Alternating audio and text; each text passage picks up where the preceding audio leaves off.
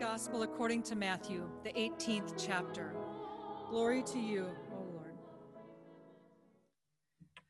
Peter came and said to Jesus, Lord, if another member of the church sins against me, how often should I forgive?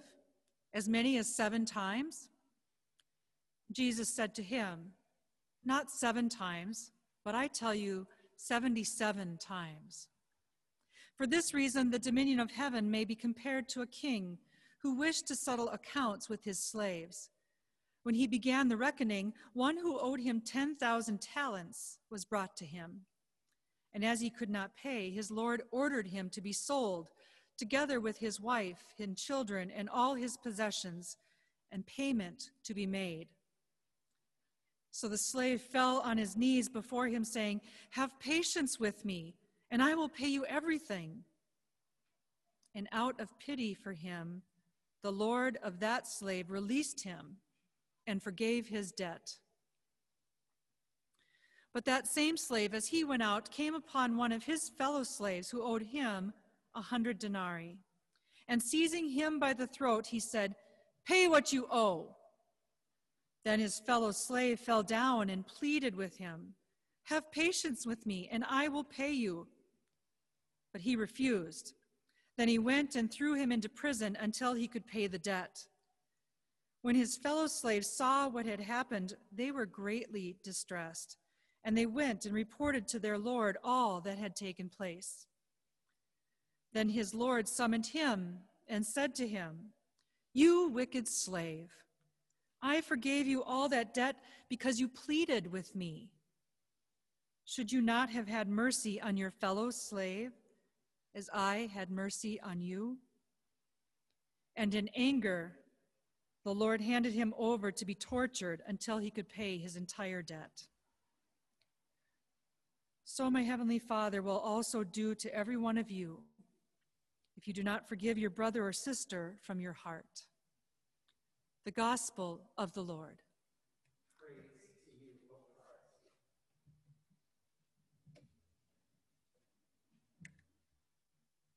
The Easter Vigil is my favorite service of the church year.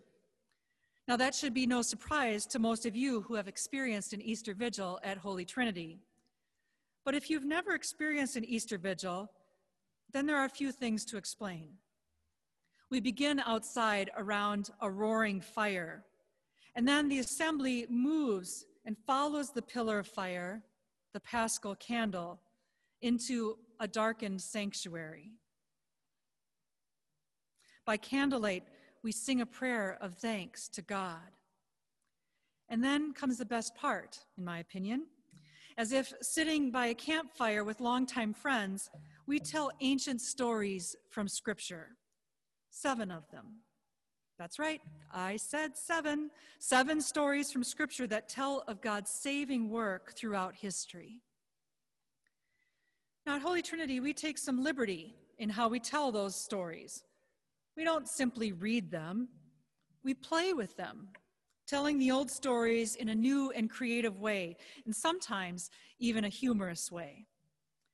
We often read only 5, but the one story that must always be proclaimed that night is today's miraculous story from Exodus. The Exodus, or crossing the Red Sea, is a central story to Jews, Muslims, and Christians that shows God's power to liberate people and lead them to freedom. After the 10th and final plague in Egypt, when the angel of death passes over the homes of the Hebrew slaves, they are finally freed from Pharaoh's grip, and Moses and his people leave Egypt and head toward the promised land. But soon after they leave, Pharaoh changes his mind and calls for an army of soldiers and their horses and chariots to pursue them. The former slaves don't get too far before they encounter a sea in front of them and Pharaoh's army coming close behind. These newly freed people of God find themselves trapped by dangerous waters in front and dangerous chariots behind. Their way out is unclear, it's hidden, What will they do? Going back or going forward both seem like a way of death. Yet this story is about an exodus, a way out, which is exactly what Exodus means. And we've all been there between a rock and a hard place where it seems like there's no way out. A job loss. Where is the way out? A failed marriage. Where is the way out? Cancer, illness, stroke, hemorrhages. Where is the way out? And in these last 6 months, a pandemic. How will we get out of this? A broken system that for hundreds of years has prioritized one race over others. And we ask, where is the way out?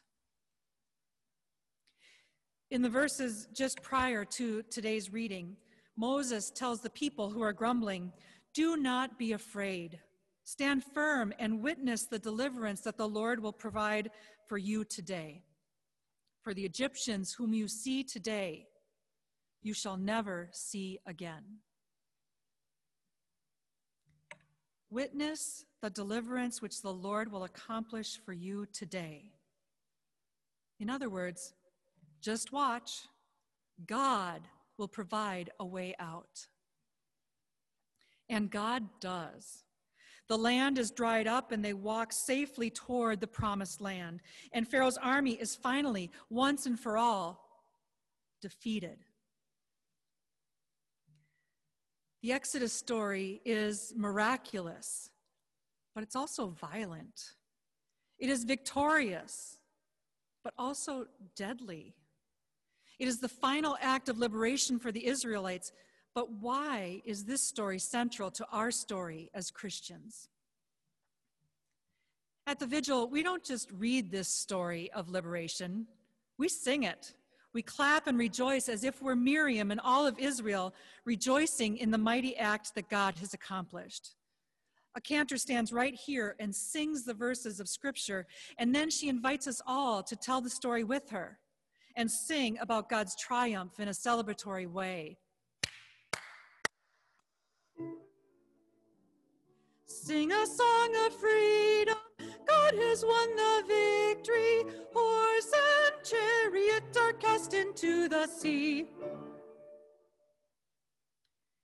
Israel's exodus from slavery to freedom is not just a story to be remembered like a history lesson, another war story told by the victors.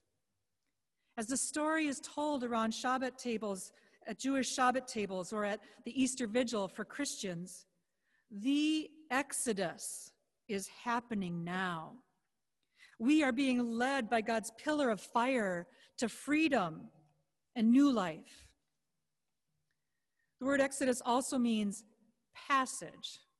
And the Israelites passed from an old way of life to a new way of life as they crossed the sea on dry land. As Christians, we celebrate our Exodus, or passage, from death to life in the sacrament of baptism. In Christian baptism, we claim that we go into the baptismal waters to die like Christ, die to our old selves, die to our oppressive agendas. And like the Egyptians, we die in those waters.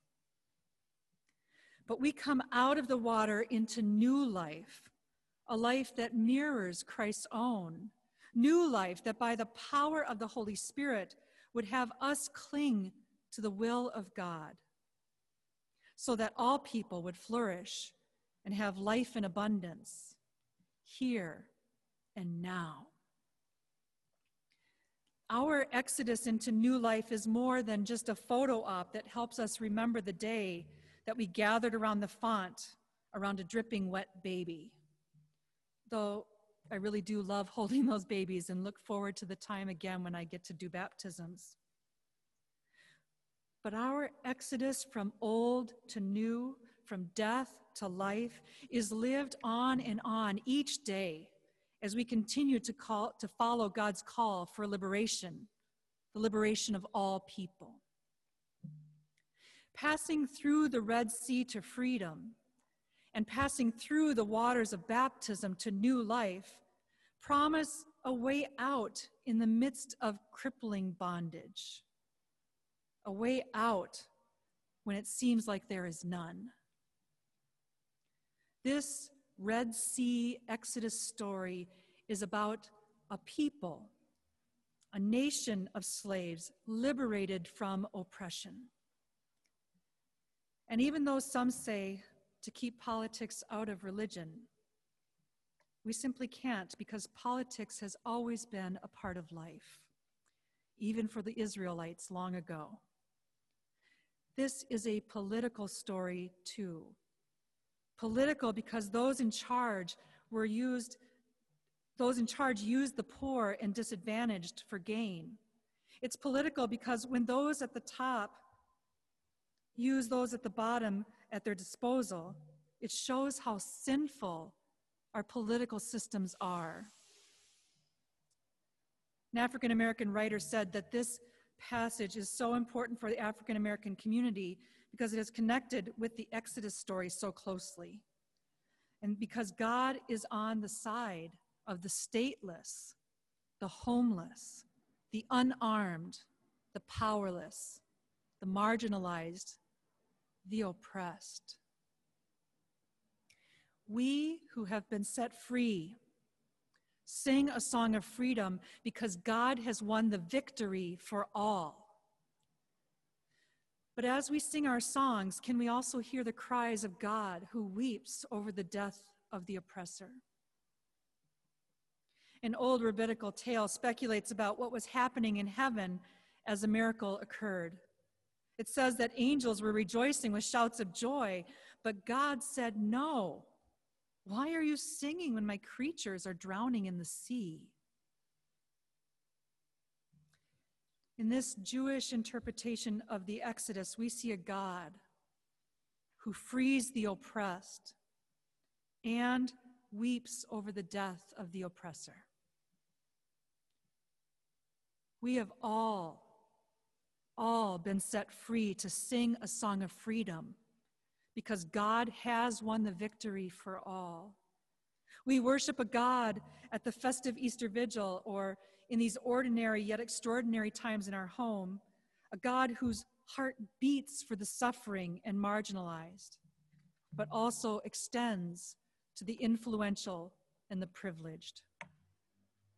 And it is by God's grace alone that we are free to live a new life in Christ, reborn every day in the waters of baptism, in God's love and mercy for the world.